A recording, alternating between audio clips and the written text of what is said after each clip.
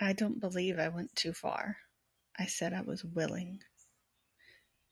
Those are the opening lines of the song Past the Mission from Tori Amos' 1994 album Under the Pink.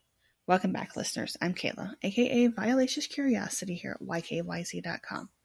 And a few days ago, fellow microcaster Aspian Proud, my friend Elsa, asked me to do some episodes on female singers, musicians, bands that have inspired and shaped me.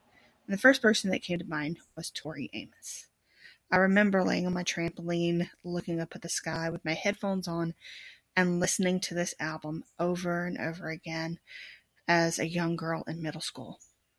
Tori Amos came from a church family as the daughter of a minister and went through sexual assault.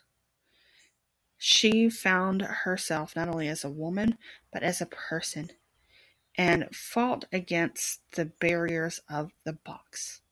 Through that, she helped me figure out who I was. She's a supporter of Rape, Abuse, Incest National Network, or RAINN. Please look them up or call them if you need help. Because of her, I discovered a new world of music and a new world of my own. So, Tori, I thank you.